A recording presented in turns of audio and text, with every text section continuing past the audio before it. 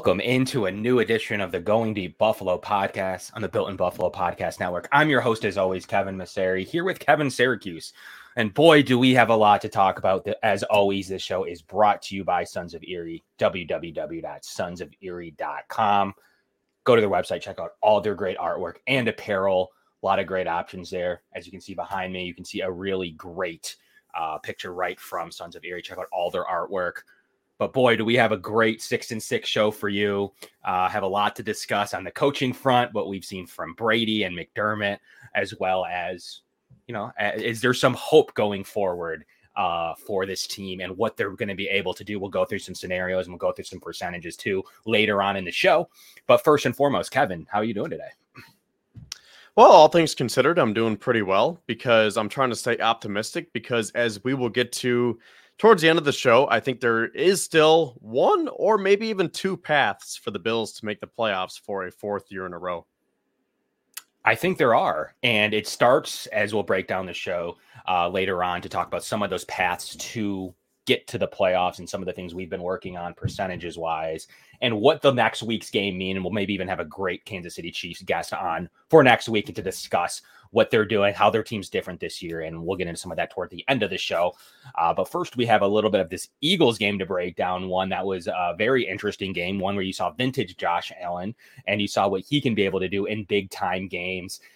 Kevin, what was your first impression on what you took away from this great performance by Josh Allen? And I mean, Joe Brady's putting on a clinic right now to the fact where I've heard some chatter on making him the head coach. So what is your original, kind of opinion 3 days later of what you saw from Joe Brady and Josh Allen? I just want to correct myself. I said the Bills can make the playoffs for the fourth year in a row. It would be the fifth year in a row. They could win the division for the fourth year in a row. So again, stay tuned for that as we will highlight some of those different scenarios later on in the show. But as for right now with this current topic about Joe Brady and Josh Allen, this is a Joe Brady and Josh Allen that we need if we do in fact want to make the playoffs for a fifth year in a row. Because I think that this offense is officially back. And now it's to the point where I'm almost thinking, should we have fired Ken Dorsey sooner? That's how much Joe Brady has impressed me. And the biggest thing is, Josh is back to being Josh. That was one of the best quarterback performances I've seen in a long time. And I'm not saying that just because I'm a Bills fan.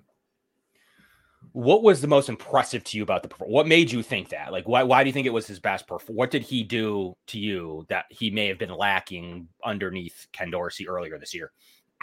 Well, I think they're just getting back to doing the basics. And some of these things were so simple that we were highlighting a couple of weeks ago. And it was mind-boggling how Dorsey wasn't able to figure that out. I'm talking about using guys in motion, putting Allen under center, mixing in the run and the pass.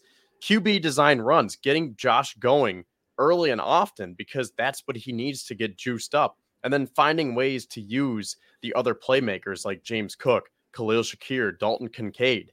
And we saw Gabe Davis start to come to life again the other night, which was nice to see. We have a big play to talk about, which we will definitely spend some time on. But Gabe Davis had a very solid game. Diggs was Diggs. And you're seeing contributions from guys other than Stephon Diggs. And I think that is what the Bills needed. I think what was most impressive for me was the composure Josh Allen was able to keep in that rain. Usually you see a sloppy game, kind of like that win game you saw against New England a few years ago. You see that lack of composure. You see things go wrong offensively, especially. You see maybe a defensive boost. And the Bills had a good defensive game plan in the first half. It was a great defensive game plan. We'll talk about that in a little bit.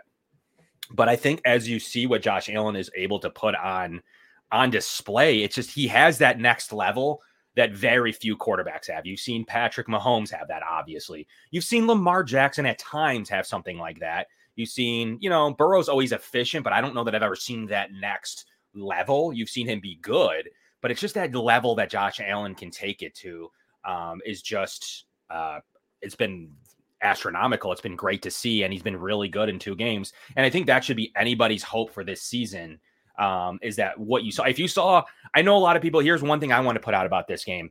I don't think that everyone's pretty upset by the loss. I would assume that a lot of people had this preseason as a loss. But going into overtime against the past NFC champions and potentially right now, maybe Super Bowl favorites. Them and the Chiefs are, looking for another Kelsey Bowl part 2. But if you really think about it, they outplayed the Eagles. They scored, they had 150 more yards. They looked better for the most part outside of a few weird lapses. You had a few strange calls that could have affected the game either way. We don't need to break down the officiating, but it was very subpar. And I think that's all right to say is that there's some questionable calls across the field that changed the game early on, especially when the Bills were absolutely dominating. It can't go unnoticed that officials have called a poor football game through and through, and they tried to make up for it a little bit with that roughing the passer in overtime, but that wasn't nearly enough, and it was still late. You can't hit the quarterback that late.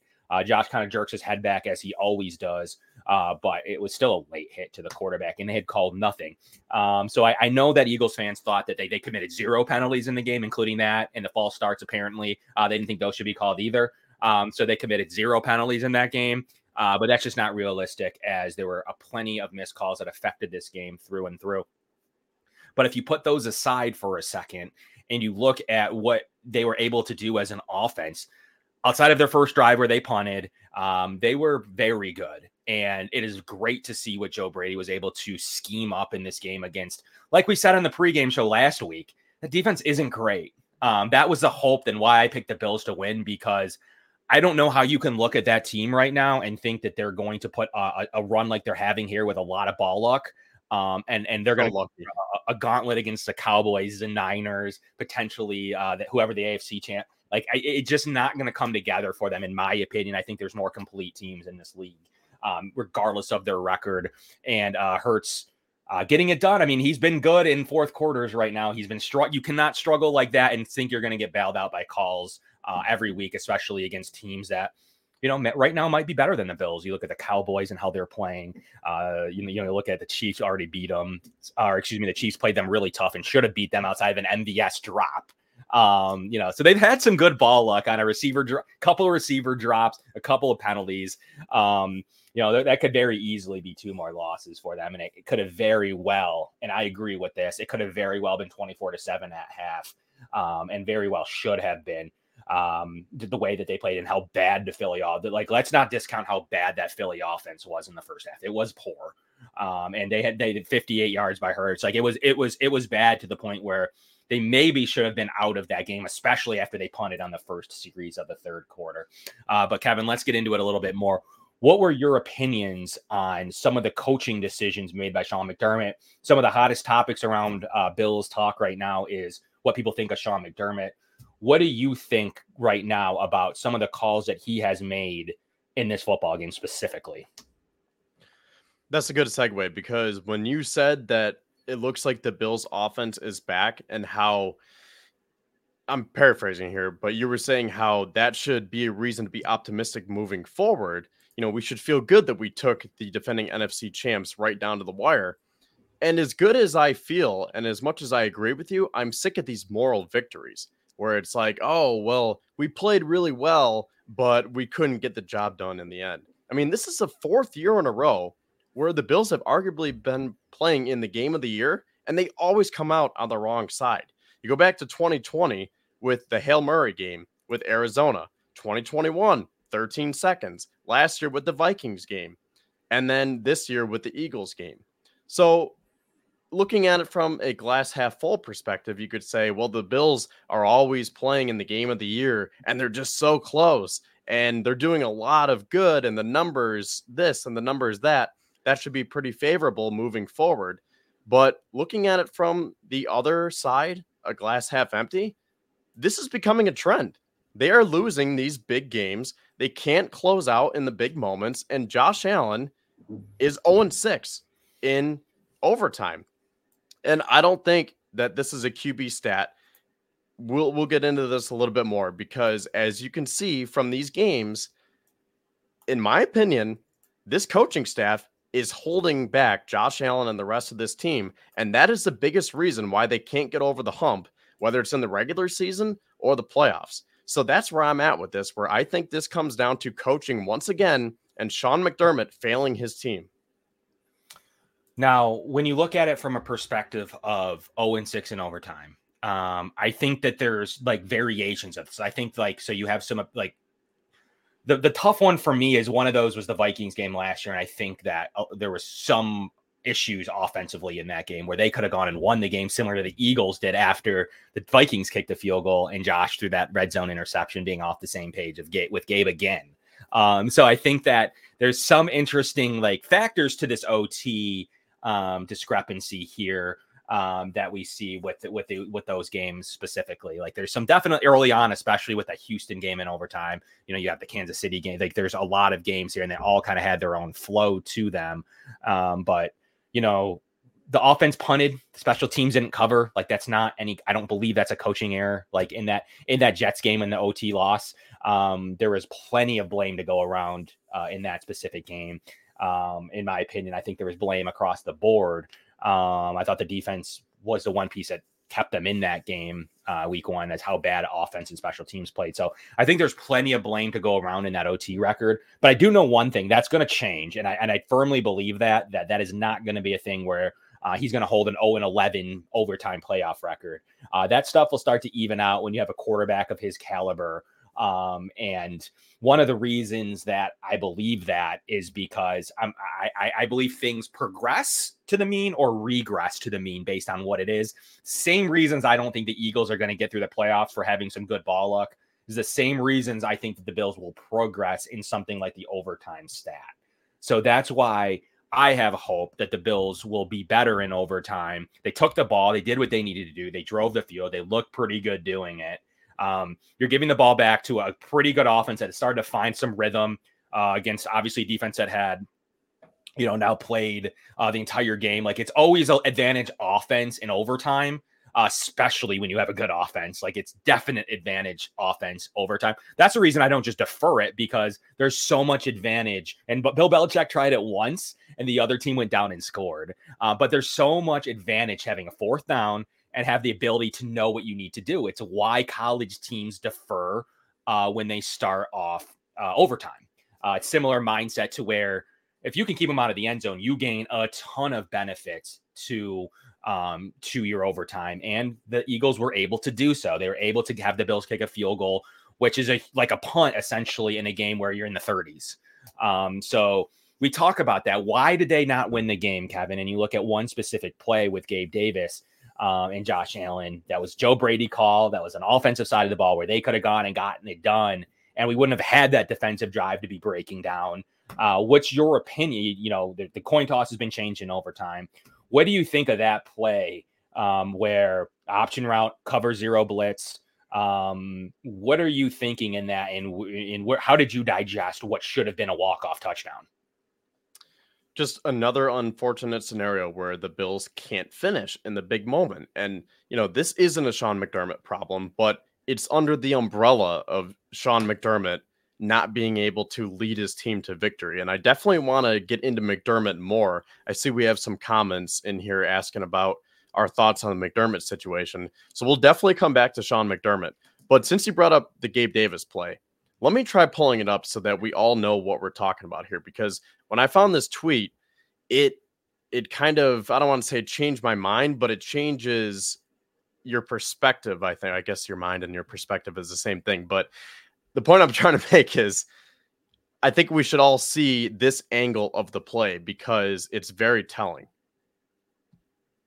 Absolutely. I think as you look through it, and I think the way that Joe Brady broke it down a little bit was, it was on him for not getting them on the same page. And I kind of subscribe to that.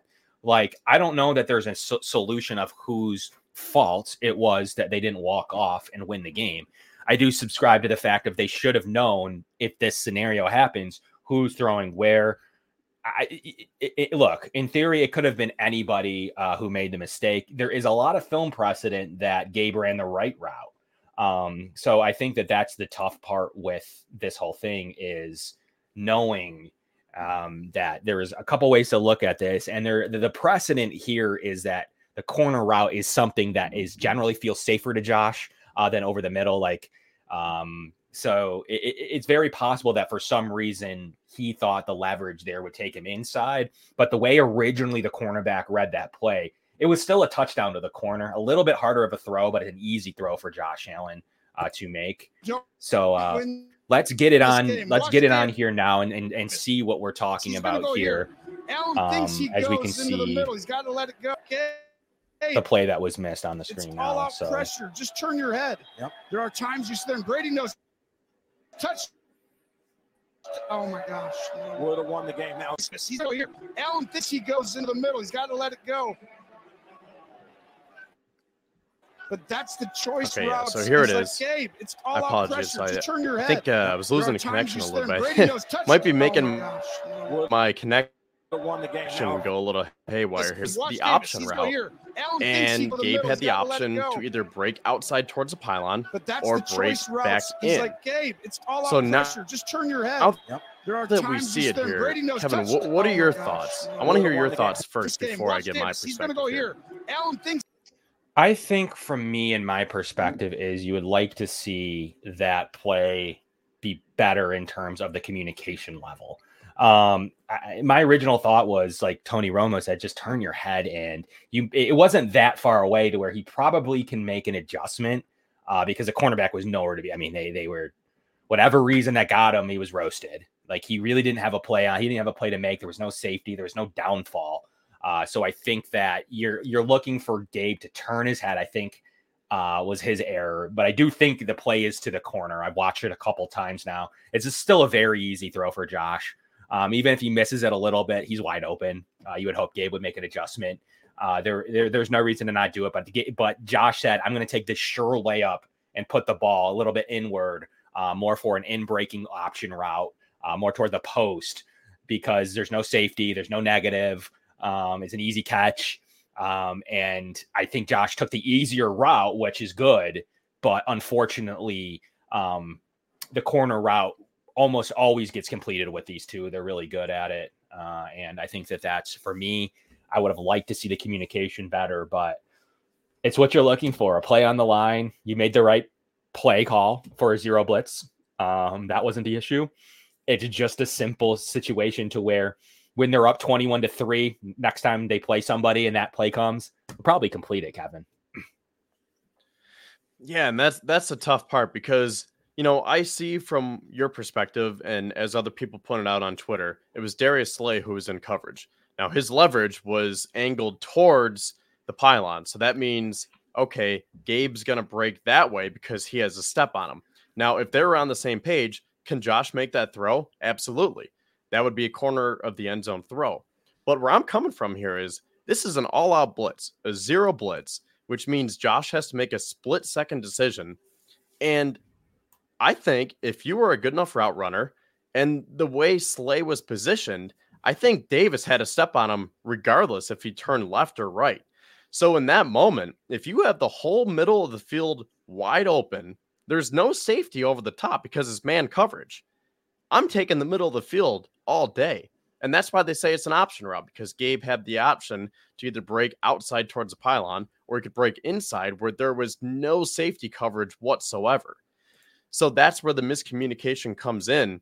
And I guess taking it a step further, I don't like that play call. And to Joe Brady's credit, he said, I need to do better, because he was going to say whether it was Josh's fault or Gabe's fault. I mean, we can argue back and forth on Twitter like we've been the last couple of days, but Brady took it on the chin like a true professional.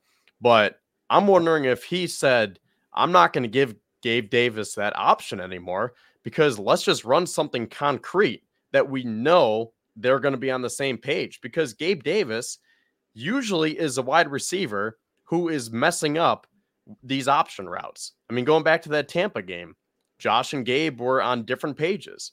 This is, again, it's not a 1 or 2 time fluke anymore. It's becoming a trend where Josh and Gabe can't get on the same page. So if you're going to run the option route, just do it with Diggs, because him and Allen have that kind of chemistry that Allen and Davis don't. So the whole thing was just kind of jumbled up to begin with. But I guess long story short, I'm on the side of Gabe Davis should have broken inside and had the middle of the field wide open, because I would have to go back and check, But a lot of people were saying on Twitter that was the exact same play in Kansas City during the 13 seconds game where he was wide open. Man, as you think about this more, I think the one thing that jumps out to me too about this is the ability for the offense to do what it needs to do, get down the field. But the option route to me, look, like he missed Gabe earlier on the interception. Actually, you actually can see Gabe's reaction that he had him wide open down the sideline, and he gets missed. So there's some type of miscommunication that's going on between them right now. That's interesting because that's one that's definitely Josh's fault, that he had Gabe wide open on what probably at that point, like obviously the Bills were up, but it probably seals the game in terms of the Bills offense would have probably capped that drive off. So if you watch the play where Josh threw to Diggs and it was red, the reason that was intercepted is because Gabe Davis was wide open. So, if he makes the hitch, you see the corner come in, Gabe is standing there, 40 to 30. It would have been a 30 to 40 yard play down the left sideline. So it's just a matter of just like one split second off on scenarios where you just needed it to go your way. And that is one that you would still like to see. I still think the corner route is the play because you're not assuming Josh, by the time he's wind up also, he wasn't beaten as badly as the play looked at the end that he was actually beat. Josh is making a quick read. He thinks Gabe has a definite step to the corner for sure for a touchdown. He's not sure exactly where the corner, he's wind up. Let's talk about how good the protection was. Josh knew the play was coming, but it was picked up so well. Josh had another, and this isn't usually the case. You hold the ball too long and it's a fumble or sack. He had another split second to take another look to see exactly where Gabe was going to be and put it on the corner for a touchdown, game over. But because the offense, he's players are used to like, I'm not going to have any time. The offensive line did really well. Let's talk about number 1 rated pass blocking offensive line in the NFL, number 4 rated run blocking offensive line in the NFL. They've played up to everybody's standards. And I was told all offseason that if the Bills offensive line played to these standards, that was going to be it. That was going to be the reason the Bills made it to the Super Bowl, because Spencer Brown was the biggest weakness and the interior O-line was terrible. And, Mitch Morse was getting old and Dawkins was done.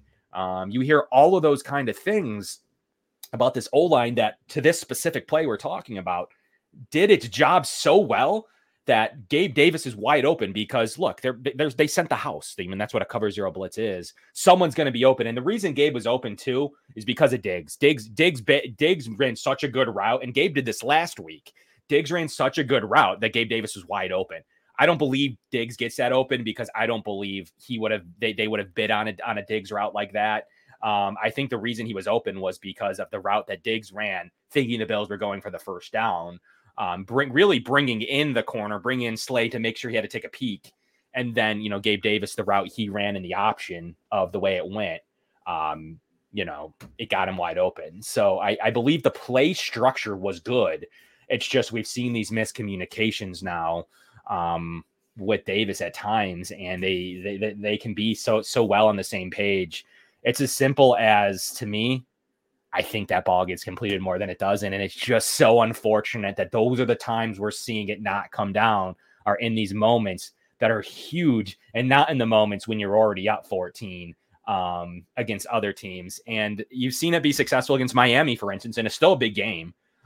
It's just the Bills were ticking on all cylinders against the Miami Dolphins, especially defensively. And that brings us to our next point and next topic of conversation here is the defense. Once again, this show is brought to you by Sons of Erie, www.sonsoferie.com. And please check out the Summit Center, some of the best autism care in Western New York for students and adults with learning and learning disabilities. So please make sure you do whatever you can to check them out. It's a great facility up in Amherst, New York. But Kevin, as we look through this defensive performance now, we talked a little bit about the offense already and how well they played in the first half.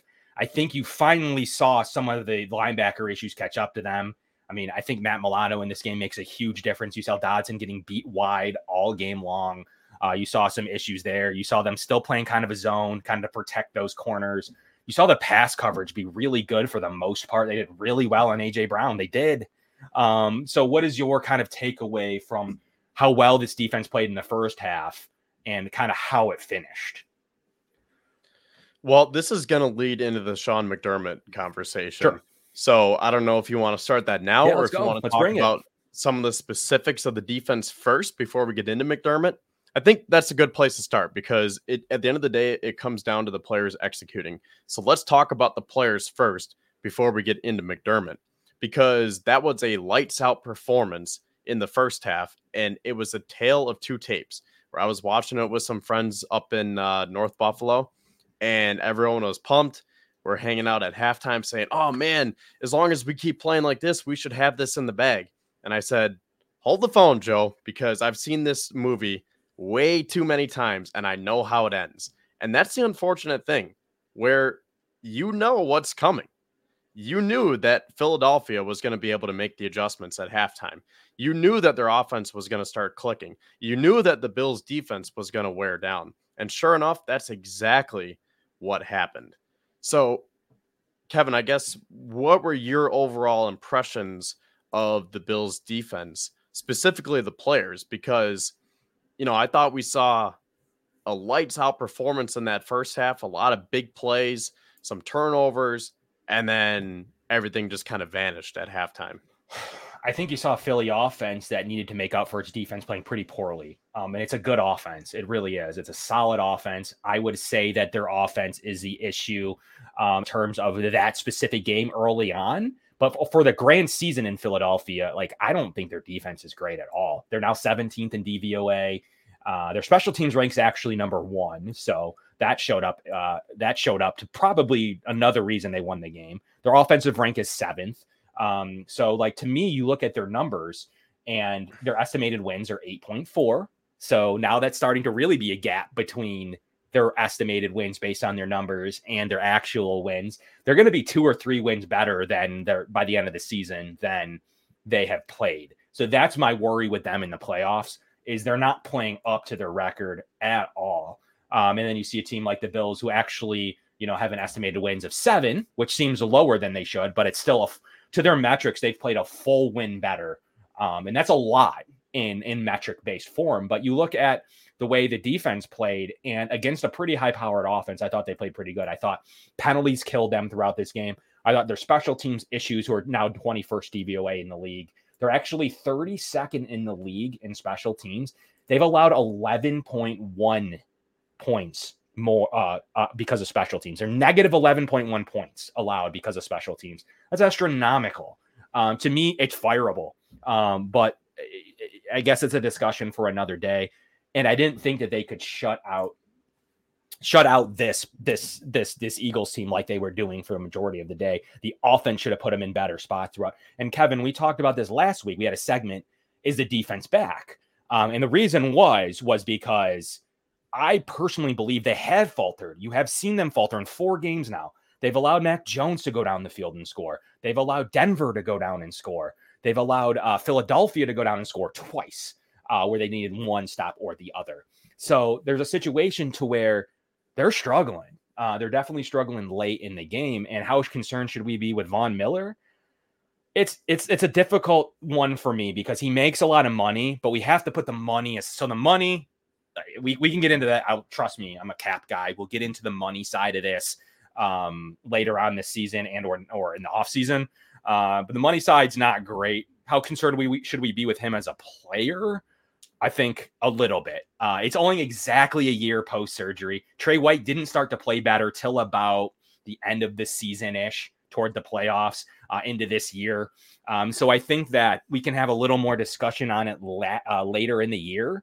But right now, I'm not overly concerned. The big clip that was going around was a big miss gotcha where he tackles the center. But that's the play. That is literally to free up the defensive tackle, and he did it really well. He got there and freed him up, and I thought the defensive tackle was slow to come around on that specific stunt that he was running. So I think Vaughn. I think you'll start to see some more Vaughn snaps.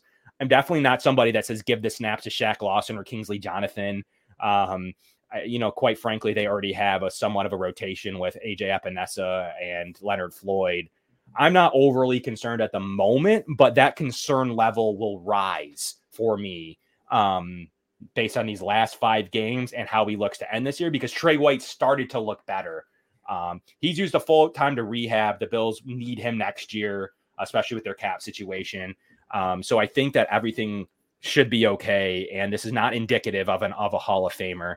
I think you'll see a strong finish from him after the bye. I think that was always the goal. Anything before that was gravy, but after the bye was always kind of when you might see peak Von Miller. So we'll track that, and we'll come back to that in 5 weeks to see if he does anything more, or then we'll start to talk offseason cap, all that kind of stuff with Von Miller going forward with that, Kevin. But as we look at the defense in totality, it struggled. Like, I mean, it wasn't just in the soft zone. Like, they lost the game on blitzing. Okay, so the first thing everyone told me was I need him to be aggressive. If we lose being aggressive, I'll take it. I'll take it if we are aggressive and we lose. That's what I'm looking for. I need something other than a soft zone.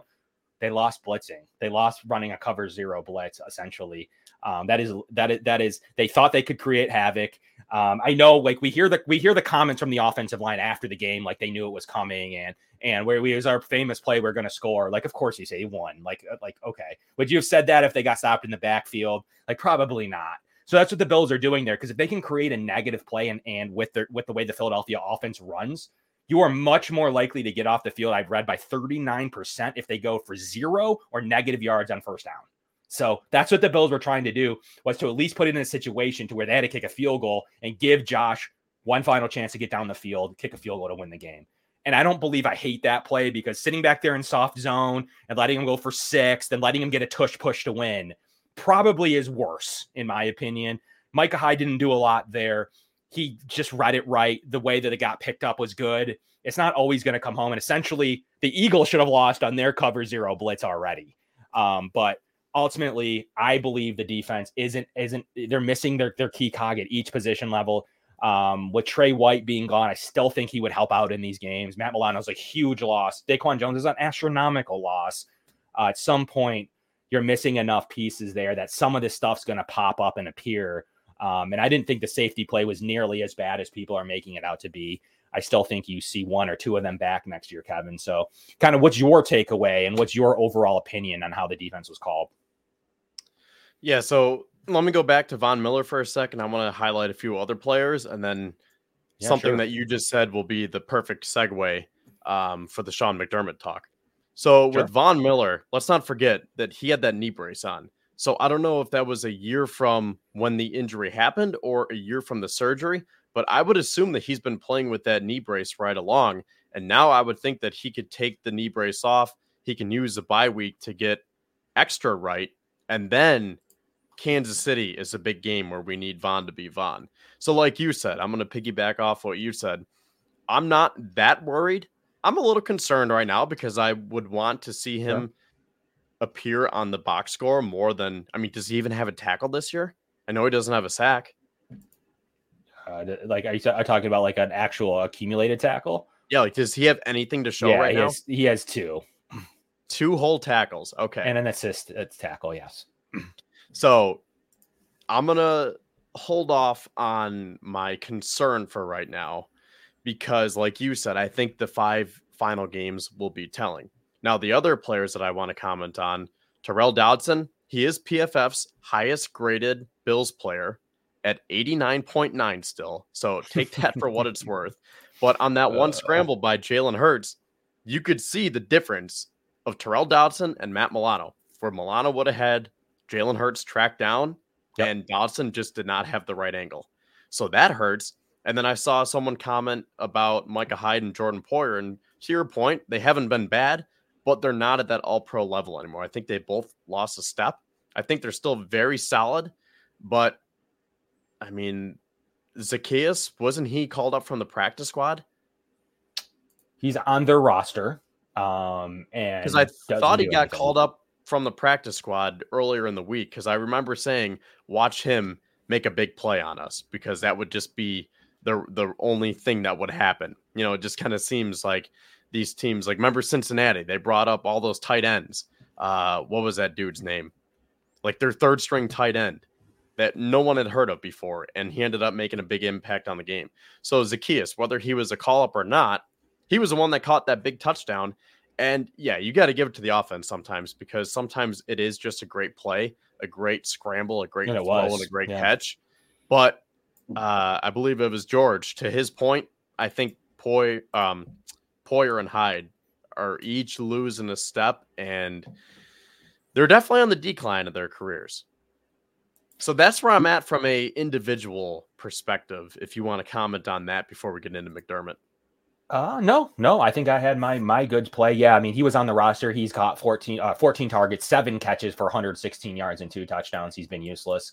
The Bills kind of had 2 plays now against them in this game, in this season, where Denver did it with Cortland Sutton, who's been known to do it, and then Zaccheaus here. Both are toss-up plays. Sutton's play was like 2%, Zaccheaus's were like 3 or 4. It's just super back to the numbers and the eye test and the number test. It's just super unlucky to where what is happening to the teams with their ball luck right now. Just like that catch fumble that could have you saw against the Chargers that was called a fumble on Keenan Allen, was not called on A.J. Brown. Could have very easily been, and he wouldn't have been able to really overturn it either way. So it's just kind of the way the cookie crumbles, and there's still hope that the Bills have, and we're going to get into that segment next. But Sean McDermott time for Kevin. Why don't you tell us your opinions right now on what we see from the head coach of the 2023 Buffalo Bills? Well, let me just start this segment by saying I've officially come to the conclusion that Sean McDermott coaches to not lose rather than coaching to win. And again, tying this into how we started the show, before you thought things were a fluke, or the Hail Mary, or the 13 seconds, and it's like, oh, we're just going to get better with communication, and we're going to prepare a little bit more, and we just need to execute better. But now it's becoming a trend where, again, the Bills have lost the game of the year every single year for the last 4 years. And then you look at the Denver game with 12 men on the field, now with 20 seconds, kneeling it out. Are you kidding me? You have Josh Allen playing one of the best games that we have seen in recent memory. I don't want to overstate that, but the point is Josh was balling out, and it was raining. I don't want to leave that out either. I mean, you couldn't even tell how bad the conditions were because Josh was just absolutely on fire. And you don't even want to give your $250 million quarterback a chance to go win you the game? Did you not learn anything in the 13 seconds when it only took Mahomes 13 seconds to go get into field goal range? Or did you not learn anything when Jake Elliott just drilled a 59-yard field goal not even a minute ago, and you don't want to give your kicker that same opportunity on those same conditions on that same field?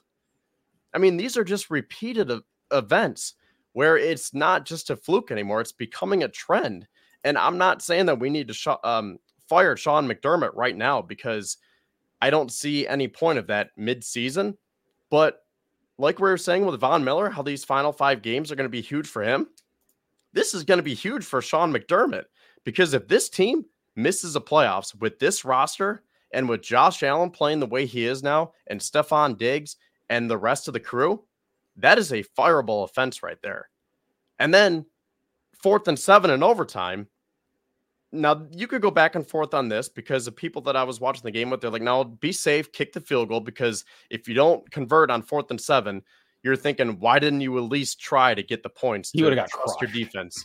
So, but I was like, you know what? Again, did you not learn against the Chiefs in the 2020 AFC Championship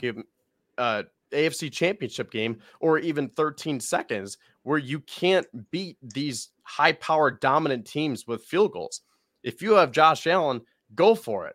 I mean, I know it was an all-out blitz and there was that miscommunication, and you have a chance to have that same thing happen on 4th and 7, but I like my chances with Josh, man. Give him the ball. Put the ball in his hands when the game's on the line.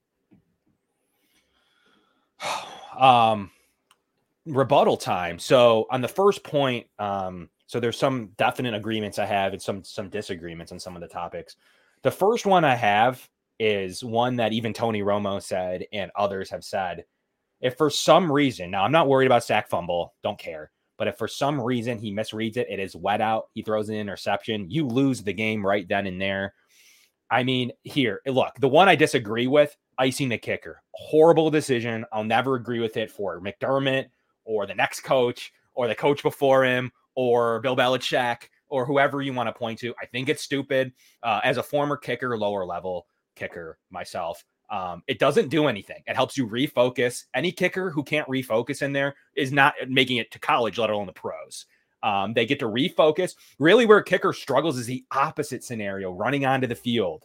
That's why he missed in Tampa Bay.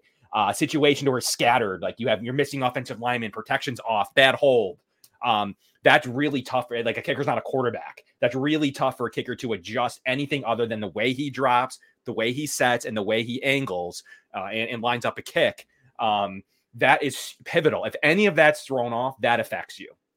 Cold balls don't affect you. It's easy to kick a cold ball. Certain scenarios like that, sometimes if the weather's, that might be raining, but as long as it's held properly and it's not slipping and sliding, very easy to kick in cold weather. The ball's harder. You can get a better launch angle on it. Or an altitude, let's say in Denver. But a scenario where there's never a purpose to ice the kicker. They're too good now. Maybe there was some statistical evidence of it in the 80s at times when timeouts weren't needed. Quarterbacks didn't drive like they do now at the end of games. Sure. Like it was a different style of game, but it does nothing. It does nothing. And in a scenario where he misses, you win anyways. Great. And a scenario where he makes it, now you have extra timeouts. I don't hate the timeout to set up your defense. I think you're thinking if you make a play and then prevent the kick from happening, you win the game anyway. So I don't know that I hate the first timeout, especially with the outcome and results of that scenario. I thought it was fine. I would still like to not call it, but I'm not gonna go too crazy on that one. In that situation, the ice a kicker is terrible. Like they need to learn. Like every coach, just like taking a timeout on 3rd and 17 when you're running out of time on the play clock. Dumb timeout is worth way more than the 5 yards, especially in a lot of scenarios in the second half. Maybe beside a 4th and inches from the goal line. Okay. But most other situations, absolutely pivotal to keep that timeout, including icing the kicker. Bad decision, cost them mightily. So now you go to the play of the decision to kneel on it. Now you're 20 seconds with one timeout. The reason Mahomes was able to have 13 seconds, and we really want to talk about it for a second, he had 3 timeouts, Kevin. He had 3 timeouts. Without the timeouts, that doesn't happen. So let's say Mahomes has 13 seconds and 1 timeout. They'd be playing pitchy woo woo because they would use the middle of the field in order to do so. I think with even 2 times, the error was the icing the kicker timeout. When you made that decision between the defensive timeout and the icing the kicker timeout, that made the decision pre-kickoff for you. And then they didn't squib it, which was super interesting. Because you would learn in many scenarios where you kick it through the end zone and give them the ball in the 25 with full time, that is a no-no. So it's very interesting for a very good special teams unit in Philadelphia. The squib didn't happen to take 4 seconds off the clock. So there you have it. Teams don't like to squib it because kickers, if they mishit that, dude, the ball could be out of bounds at the 40. So there's so much risk with squibbing. You can pick it up, run for 5 yards and fall on it on the 40, on the 35. Like there's a lot of error with that. And that goes back to like the whole special teams of Tyler Bass kicking it through the end zone on 13 seconds. So I think that like even Philadelphia, who's been buttoned up special teams, made a bad decision. You do not kick that through the end zone. You do not. So I think that they've made an error too. But unfortunately, I think they bought into the fact that the Bills only had 1 timeout. That's really only that's tough to get off the 4th play that you generally need to win a game. Holmes is able to do it in 3, but that's with at least 2 timeouts. But you're not guaranteed a 3rd and a 4th play in those situations. And I think that's what makes that difficult. But I would have liked to go first down and then made my decision from there, how that play goes. If that's bad or doesn't go anywhere, then yeah, you do need to kneel on it at that stage. But ultimately, I don't like that decision at all. You have the best quarterback in the world. But could you imagine if they press the issue and Josh throws a pick at the 50 on the first down and what like we would have heard about? Like there are a lot of lose-lose situations for Sean McDermott right now in the Bills. He needs to coach perfectly. And that's a tough feat because in your scenario, if he goes for it on 4th and 7 and gets it, great. It's Josh Allen's the reason they won, Kevin. If he doesn't get it, this is worse. It is. And then let's say similarly, if they go and win it in 20 seconds, that's Josh Allen, not Sean McDermott. And similarly, if he throws an interception on the 45 or 50, like he did the Diggs play earlier in the game on that side of the field, then that's on McDermott, not Josh. So you can kind of see the conundrum that you're faced with these kind of decisions that you have. And the cover 0 blitz, he felt like in the end of the game, like he felt like he needed to make a play to knock Hurts out because of the statistics of getting them off rhythm. Could have won them the game rather than them winning the game on 4th down on a tush push. So I understand it, because in Cincinnati, all we heard about was the lack of pressure in the game. So that's a tough one for me to get overly mad about. But, I'm maybe one of few people that I'm not a Sean McDermott defender, but I'm somebody that is wary of what is to come with those decisions personnel wise, how that affects Beane, what that means for Beane, because I certainly don't want them both gone. So there's just so many decisions that I think he's well respected within the front office. I don't think Terry Pegula in building a stadium's first thought is going to be to eat $42 million and find another coach. So I think that there's a lot of discussions that like a 6-6 team is not going to be on the top of his forefront when he's got the Sabres to worry about too, to firing the coach of a team that has made, like you just said, has made the playoffs, now looking at, potentially 4 years in a row on the AFC East side, and then a 5th in the playoff side. So it's tough. I think a second year makes that a little easier if that happens ever again. But on a one-time basis, you show to your team that you have Josh Allen, and if you go 7 or say the Bills go 9-8, you go 9-8, you're done. I mean, I don't know that deters a candidate, but they're definitely thinking about in the back of their head, like, this guy turned around a program that wasn't considered very highly. What is that going to mean for me, the new coach coming in? Will they get their top choice if that's the case? They still should with a quarterback like Josh Allen, but I don't know what the offseason would hold.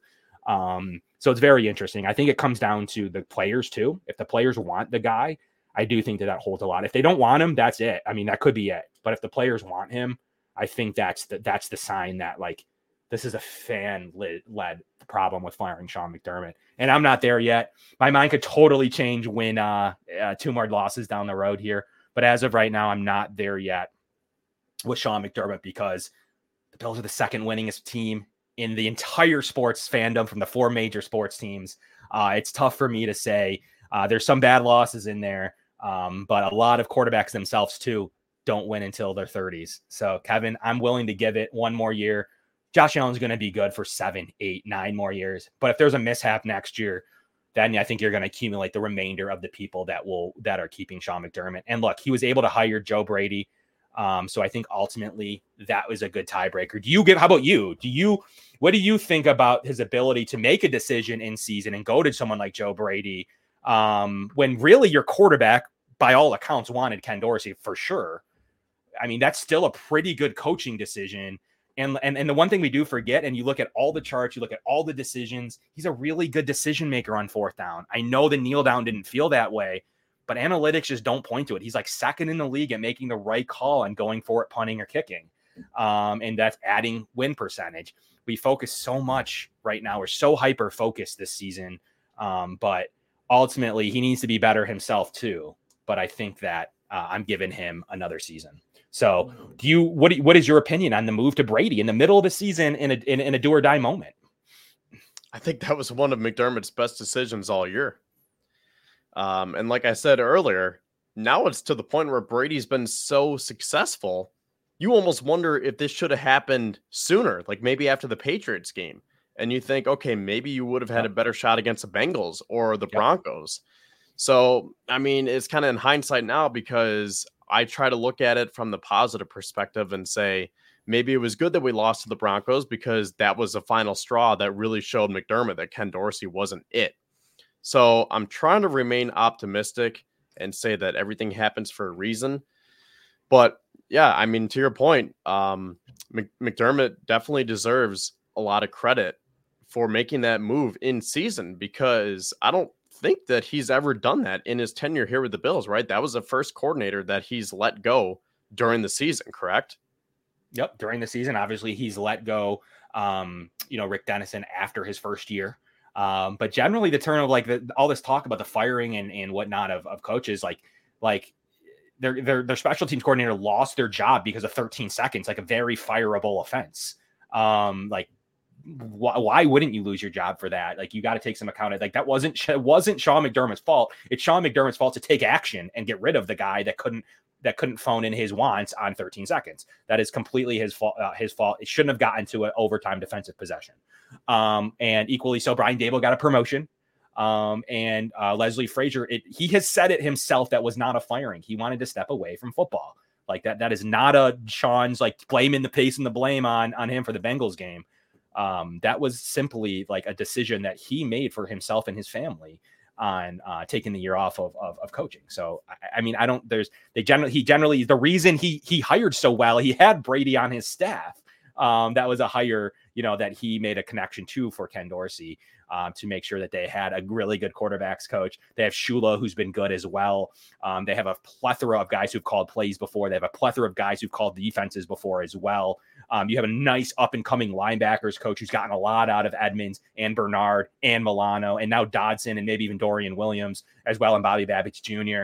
So like there is a plethora of talented player or coaches on this staff, to where I do think this offseason he's going to need to name a defensive coordinator. And I hope it goes to Bobby Babbitt Jr., because what he's been able to do and his brightness and his speak in press conferences deserves him to be, and his pedigree and deserves him to be, in my opinion, the Bills defensive coordinator this offseason. So we'll see where that takes him. But Bobby Babbitt Jr. is a name to watch this offseason. So ultimately, I need to see some more out of what they're going to do to end this year. But if they put up a fight, I don't really even think there's even talks.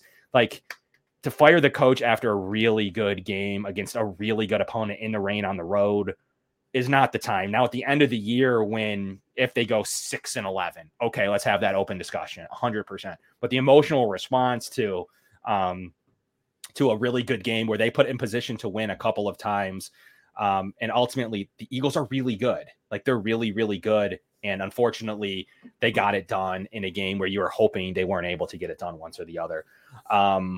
So that brings us kind of to our last topic, though. Let's talk about the positive. Let's talk about the good. Hang on, I have a few more things to say. Oh, go ahead. Yeah, go ahead. So, okay, I'm trying to figure out, because I still have a bunch of things that I want to get to with McDermott. I'm just trying to organize how I want to go about it here. Yeah, because there is a lot to talk about. And as we all know, there's no game to prep for, so we don't have any score predictions coming up.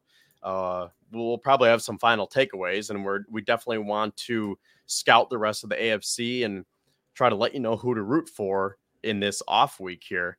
So I want to take some more time on McDermott. So to finish off your point, I don't think he's going to get fired unless, like you said, they can't win another game or they go 1-4 or something crazy like that, and he loses the locker room. Then, okay, he's probably getting fired. But the way I see it is they're going to look at this and say, you know what, we really liked what Sean did with that defense that was decimated by injuries. We really liked what Joe Brady did, and we want the two of them to run it back together. And, we had a lot of injuries, a lot of adversity, and we were there. We were very close, but for whatever reason, we weren't finishing those one-score games. So we're going to try to look at the tape. We're going to be better, and we're going to bring everyone back next year and run it back, because I see this first window of Josh Allen's career being open for one more year, because you'll probably have Von Miller back for one more year before he can opt out of his deal. You have Diggs for one more year. I know he's under contract for more, but one more year where the dead cap is just way too much for him to request a trade. And I'm not trying to start that rumor that he's going to request a trade, but he turns 30 today. So it is realistic that after next year, things might start to unravel. You look at guys like Jordan Poyer and Micah Hyde. They will probably be retired by then. You have all these guys on one-year deals like Leonard Floyd, Poona Ford, Tim Settle, and Daquan Jones are up for contract. Shaq Lawson, Jordan Phillips, Matt Milano, Trey White, Deion Dawkins. I'm not sure exactly where they're at with their contracts, but they are going to be up for new contracts relatively soon. Not to mention, they're about 30 years old as well.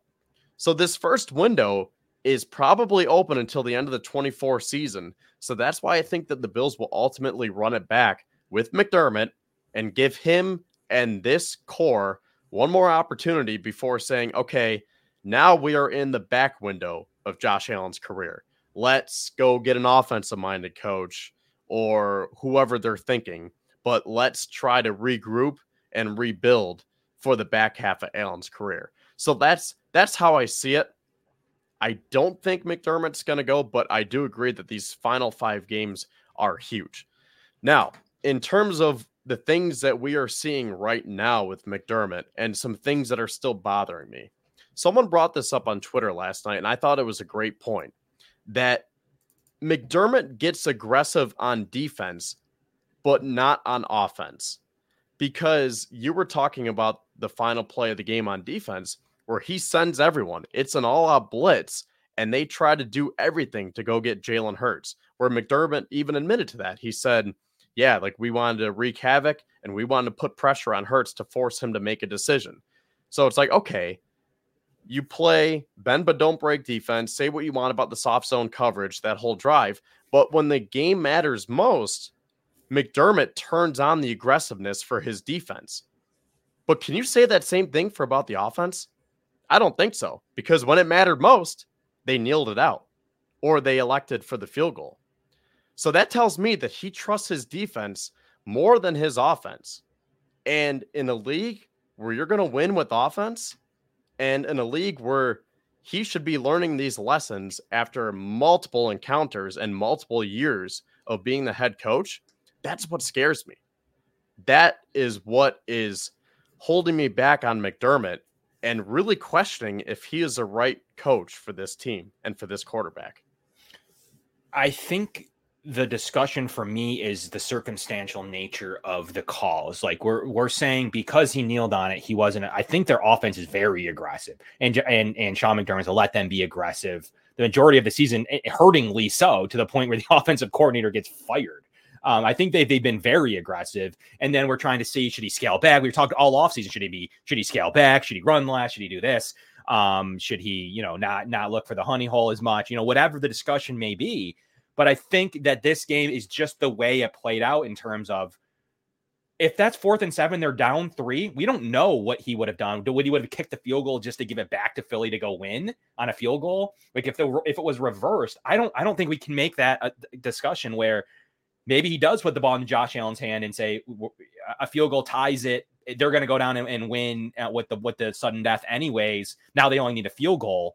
So I don't know that we know for sure. It just happened to be a scenario to where they got the ball with 20 seconds and one timeout. And he said he went through it a million times or whatever with permutations. We don't know that he's not being aggressive because he feels like Josh is going to go win it in overtime, which he was this close to doing. So I think that's the difference. Is it's not like he had a whole quarter next in overtime to go. He's wanting Josh to go win it in an optimal situation, not with 20 seconds and some goofball bad penalty, some goofball fumble or something happens. And now Josh actually doesn't get the ability to go play. Because I do still stand on this. He would have taken a ton of heat if something went wrong in that 20 seconds, maybe even so much that would have caused some bad issues. So I will stand on that. Like, I still think that, and even Tony Romo said it, more can go wrong than right.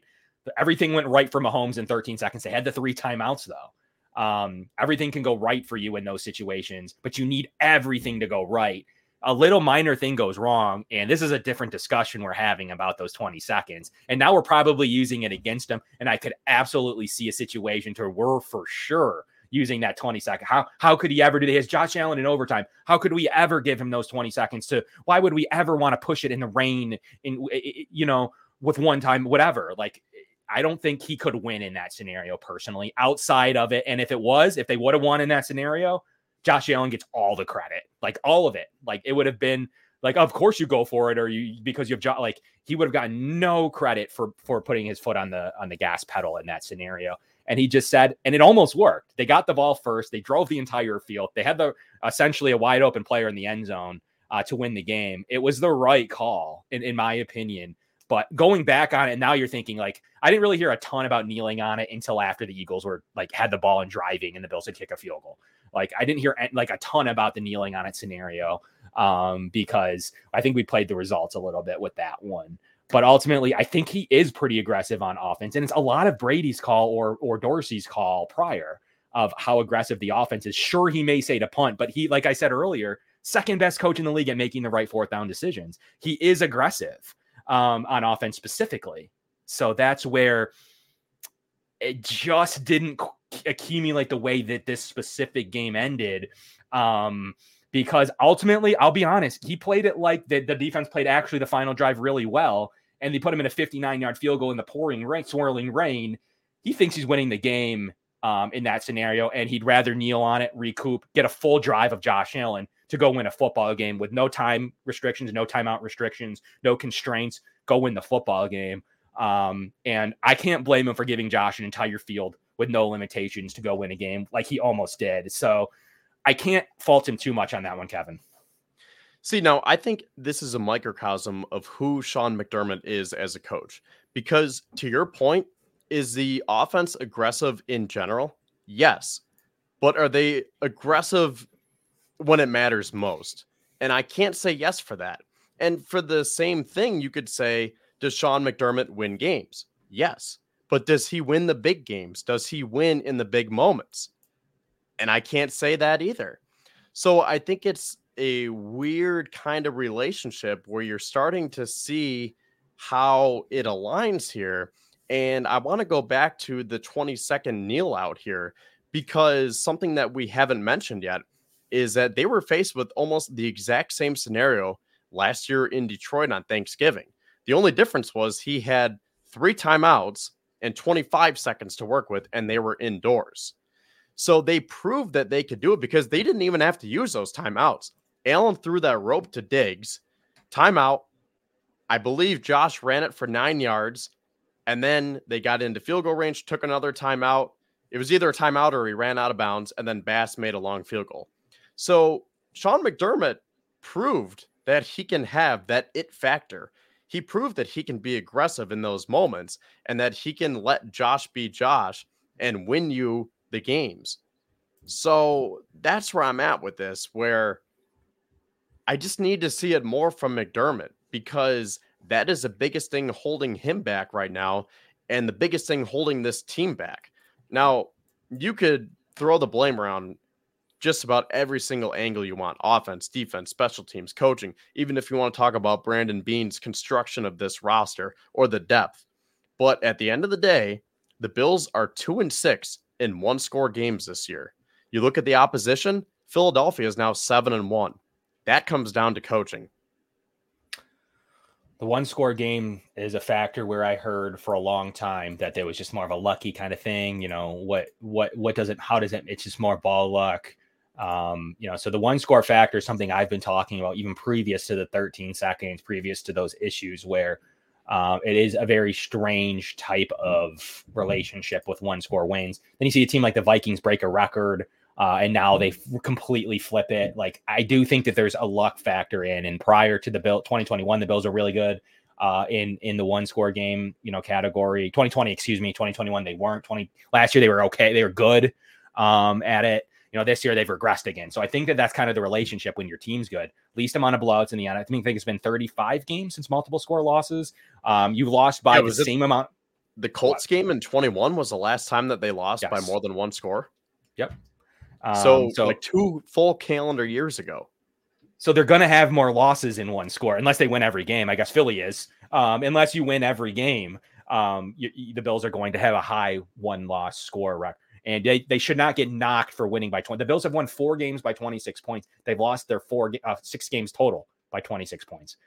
So at some point, you don't lose credit for scoring too many points. Like, that doesn't, like, it should be wins total, like wins in 1 score, wins plus 1 score, and then how many 1-score losses you have, because you shouldn't get knocked for winning by 8 plays. They bury teams. Like, they literally are good in 1-score games, and they bury them in the fourth quarter a lot of times. Like, if it's a 1-score game for the majority of the day, like it was, like even in Washington was more 2 scores, but like just because they go and crush them in the fourth quarter isn't a negative problem to do against bad teams. The Bills are historically good against bad teams. They have just lost a few of them this year. And that's the bigger difference in this Eagles overtime loss that everyone probably marked an L on their calendar preseason, early this season. And even maybe there was some hope that I had because I didn't like the way the Philly defense is playing.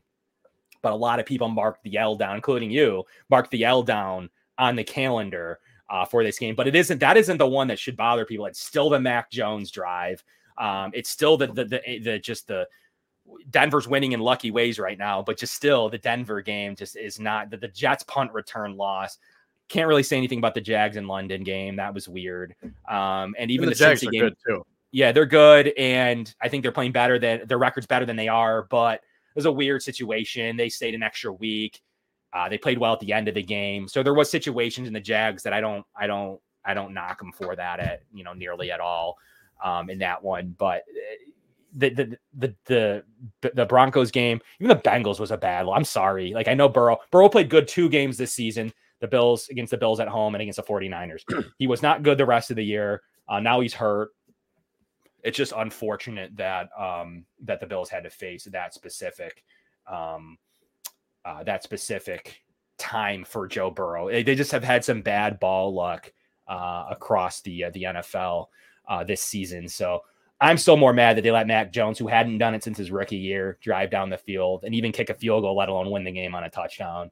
Because I think the Bills win that in overtime. But that's wild to me that was the one. And I tweeted that after the game. I said, I'm totally okay with this type of loss if you had beaten the Jets, the Patriots, and the Broncos. Now, Would we have still been upset that late game decision making came down to cost them and just they couldn't execute in the officiating and just the bad luck or whatever have you? Of course, we still would have been very upset. But at the end of the day, if we were sitting here at 9-3 right now with losses to the Jaguars, Bengals, and Eagles, having beaten the Jets, the Patriots, and the Broncos, I would feel so much more at ease right now. I wouldn't feel all that weight on my shoulders and saying, oh man, we have to win at least 4, if not all 5 games remaining here, or else we're going to be stuck on our couches come January. I think we'd be talking about how well the offense played and how happy we are that they're playing well into the stretch. I think we would be. That would be the difference. Is like, yeah, it was kind of some bad reffing, some bad decisions, a few things. We would be talking about how excited we were that going into this stretch, how we can really beat and compete against any team. I think that would be what the show would be if that was the case. I truly believe you are correct. If they were able to talk about that. But now it's time to transition. As always, this show is brought to you by sonsoferie.com. Please smash the like button. That means a ton to us if you can hit that like button for us. We can continue to bring you great content to all of our Facebook listeners and viewers. Thank you so much, YouTube, you as well. And on our on-demand listeners, thank you for listening to us in podcast form. Please leave us 5 stars and please smash that like button once again. Throw some comments down there. We have some good active live comments, but please leave any comments for us as well. But it's time to kind of talk about the standings and the playoff situation right now. Team rankings is a little bit more negative on the Bills. There were some other positive stats, but I wanted to bring you more the negative way to look into this right now. After losing to Philadelphia, Buffalo's projected to go 9-8. They decrease their odds are down 21%. A decrease to 21%. A decrease of 15%.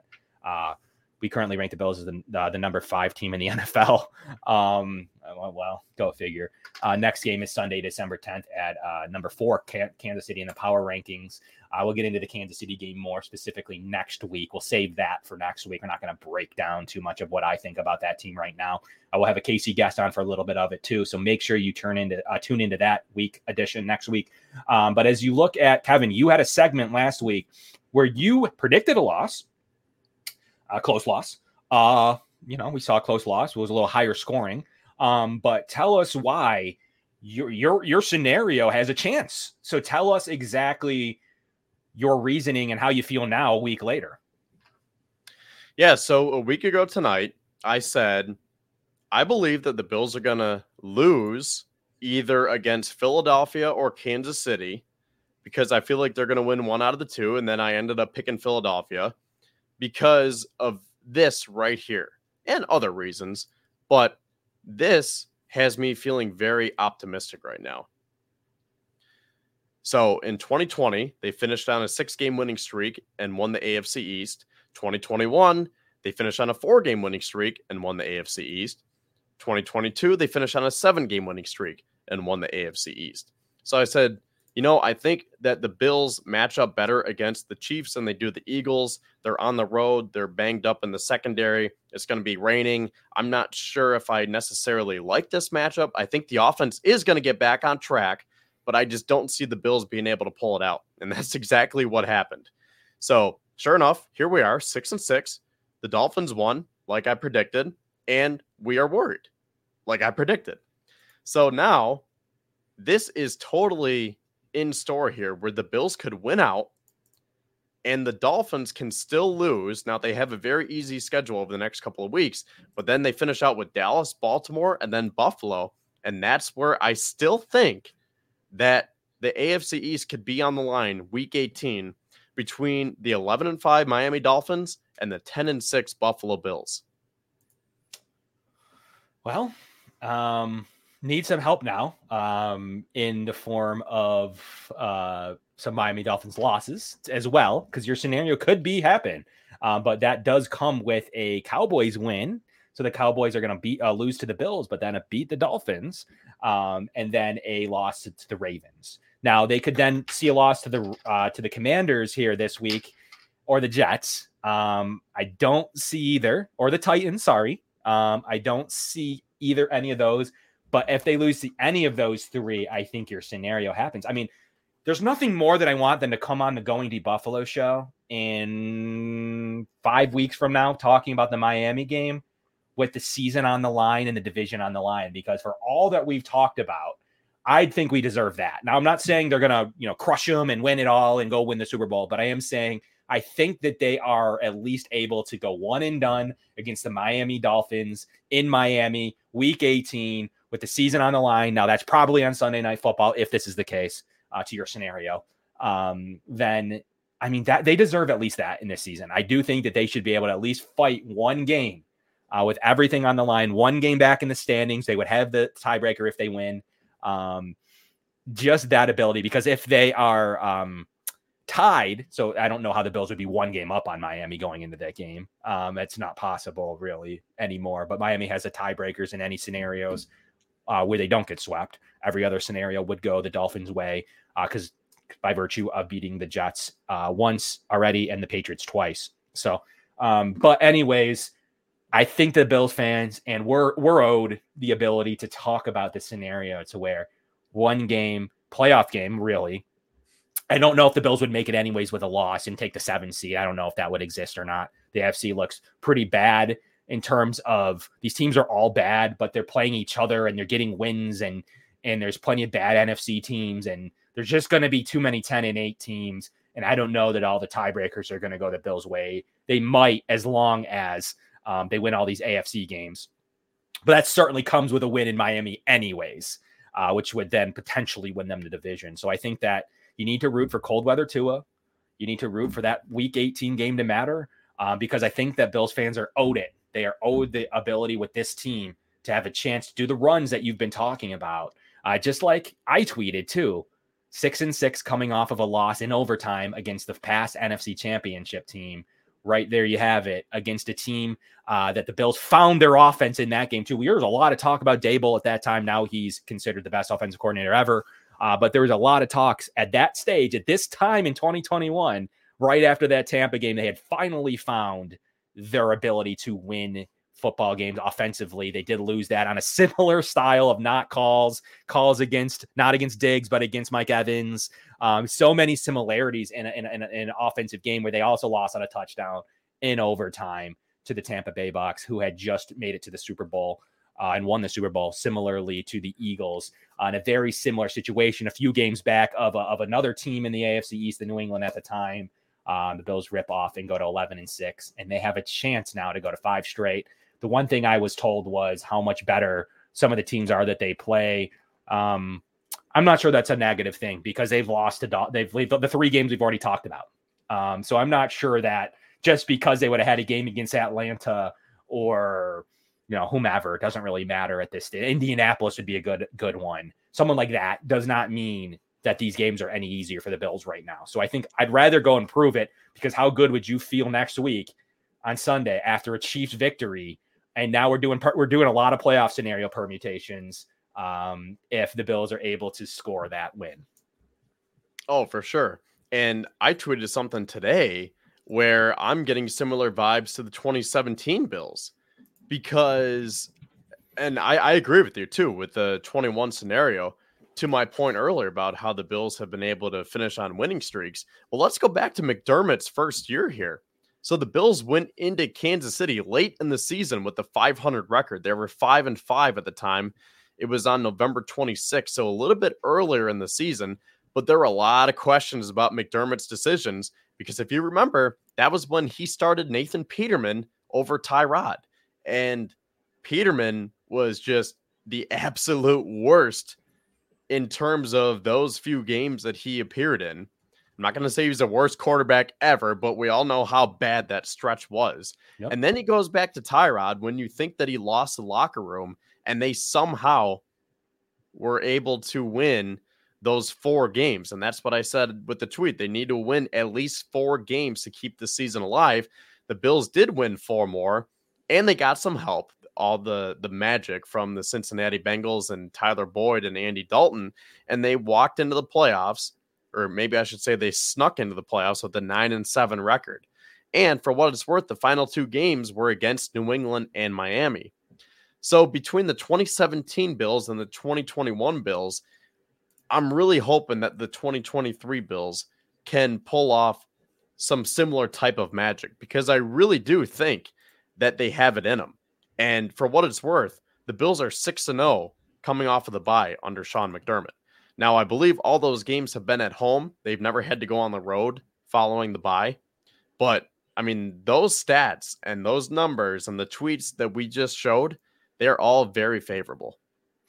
Let's get into the final thing I wanted to talk about here tonight, the rooting interest for the Buffalo Bills this week. Everybody's wondering, well, we don't have anything to watch. Generally on a bye week, the Bills have a good enough record to really, you don't care.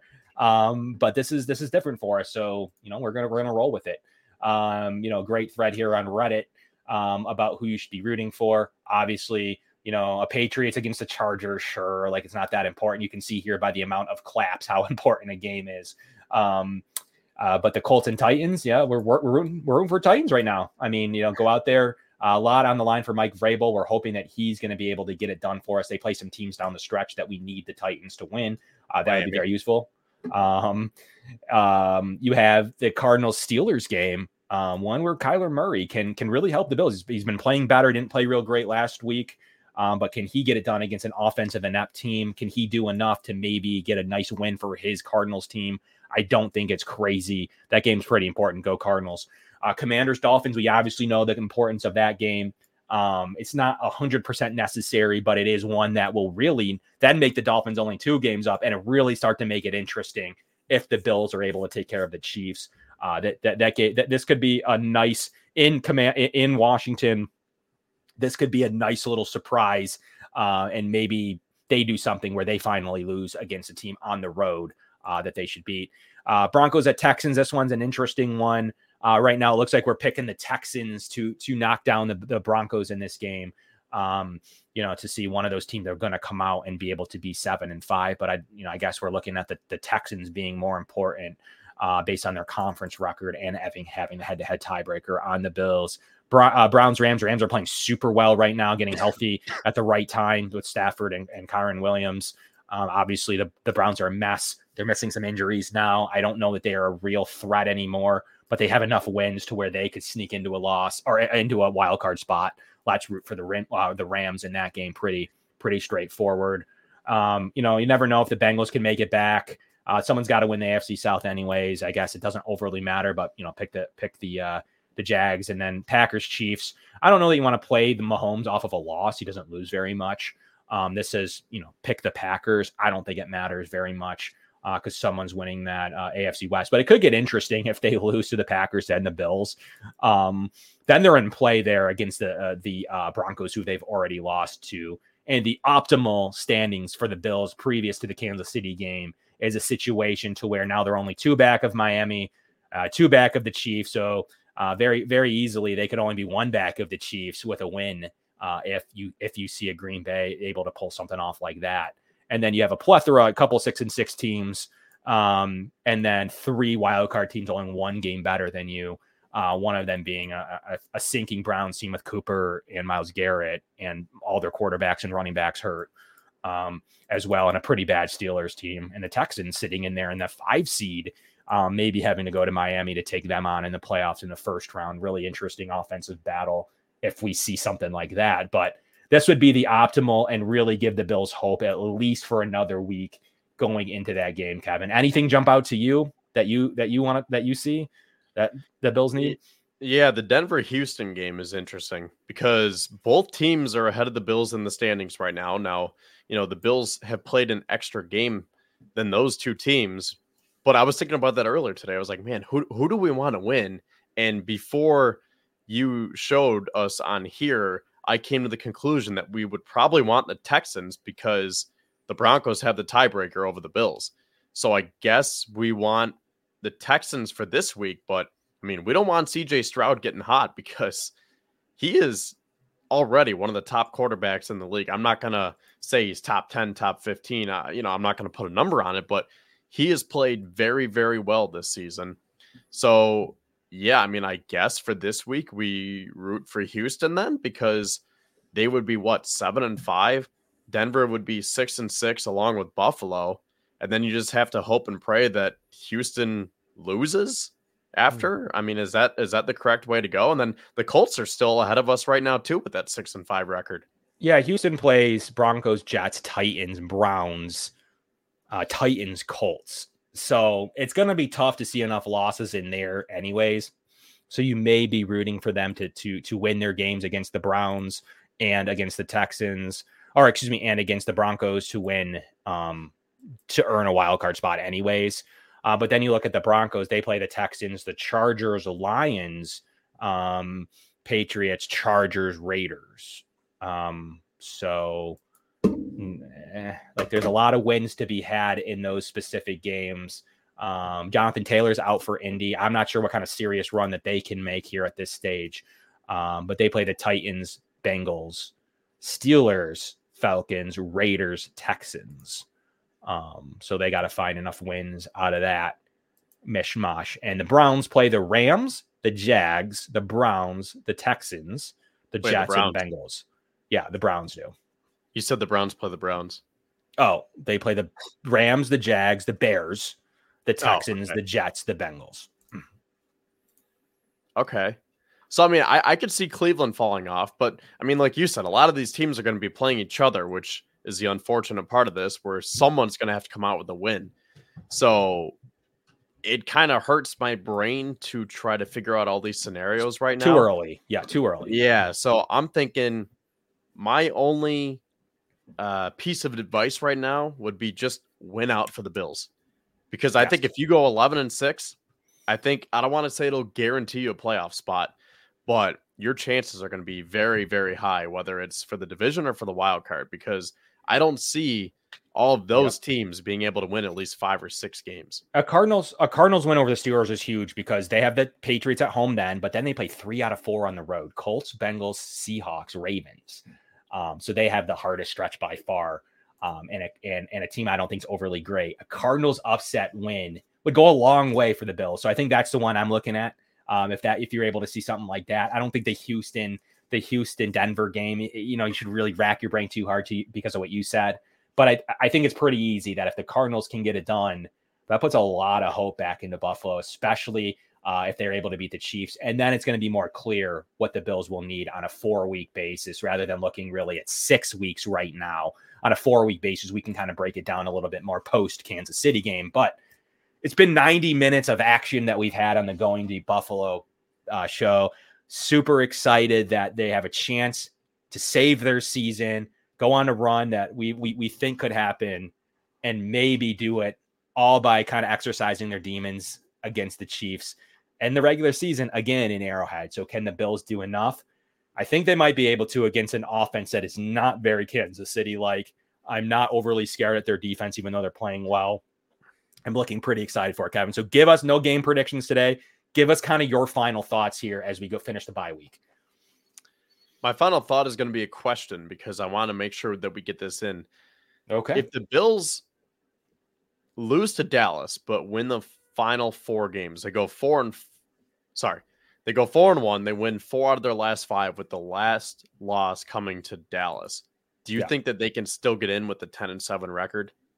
So you're saying they lose to the in that specific scenario you brought up, they are 70% likely to make the playoffs in that scenario. That is the only scenario that has hope. Any other scenario than what you just named, is not very likely because of the AFC record. So say they lose to the Chiefs and then they win out the last 4, let's just say, that 70% goes down to 48%. So under 50%, even with the 10-8 record. And it gets even worse if you win the first 4 and then lose to the Dolphins. That drops to 39%. So it depends on which teams that you're going to be playing, who you lose to. But I mean, it's absolutely mandatory you win the AFC games. A Cowboys game doesn't end your season per se. And that was kind of my prediction in the Eagles and the Chiefs win. And maybe they drop to a team that runs the ball a ton. But it does not end your season with a Cowboys loss.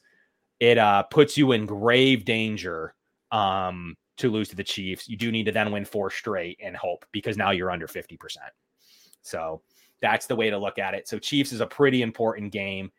Even winning out, it's only it's less than 50% at 10-8 in most scenarios, unless the one you brought up. That one is 70%. All other 10-8 scenarios are 40% and less. You mean 10-7, right? Yeah, 10-7. Yeah. Yeah. So the easiest scenario for the Bills is to win out. The second easiest or second best scenario is they win 4 out of their last 5, with the only loss coming to the NFC opponent in Dallas. Correct? Yes. So that's what we have to hope for. If we can't win out, the only game that we can afford to lose is to the one against the Cowboys. And that would just be a heartbreaker in itself, because it's essentially a primetime game at home, getting ready for Christmas. Whenever Dallas comes to town, it's huge. So you don't want that to be a letdown. So, I mean, the way I see it, I guess my final takeaway here, my final thoughts, the next 2 games are obviously huge, because I think that if you can get past the Chiefs and the Cowboys, you will be able to clear that mental hurdle and say, okay, the 2 hardest games are out of the way. We can definitely beat the Chargers. We can definitely beat the Patriots. And we know that we can beat the Dolphins, because Josh Allen usually performs his best against the Dolphins. That's not to say that any of these games are going to be easy, because look what happened in New England, or in New York for that matter, or against Denver. You know, none of these games are going to be a cakewalk anymore, considering what we know about the 2023 Buffalo Bills. But I think that if they can beat the Chiefs and then the Cowboys, the Super Bowl is back on. Yeah, and I'll give you one final more thing to think about. I think the Chargers game is way more important than the Cowboys game. So statistically, 70% if you lose just to the Cowboys, but that drops to 45% if it's a Chargers loss. So there's actually a 25% percentage difference between those 2 opponents. So it's really strange, because the Chargers, everyone knows the Chiefs and the Dolphins games are big, but the Chargers game is actually the next biggest and actually even the Patriots is bigger than the Cowboys game.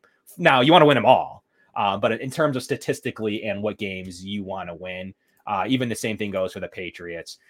Same thing. If you lose to the Patriots, but you win the other 4, you're still under 50%. Whereas if you beat the Patriots and you lose to the Cowboys, you're at that 70% marker.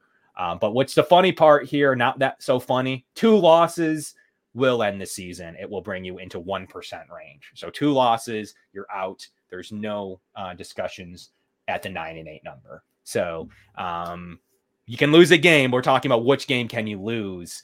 Much better to be the Cowboys game. It pretty much does knock you out of the division too. Like there's not a lot of hope, but you do have hope for So if the Bills lose any of them, the division is basically over.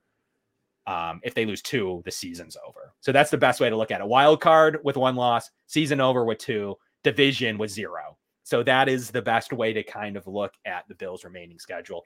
And we're looking forward to it. We're looking forward to the Chiefs game next week. We're looking forward to guests. We're looking forward to having everybody. And hey, have confidence in how well this offense has played over 2 weeks against a really good team and a really good defense who hasn't let up that many points in many, many, many weeks.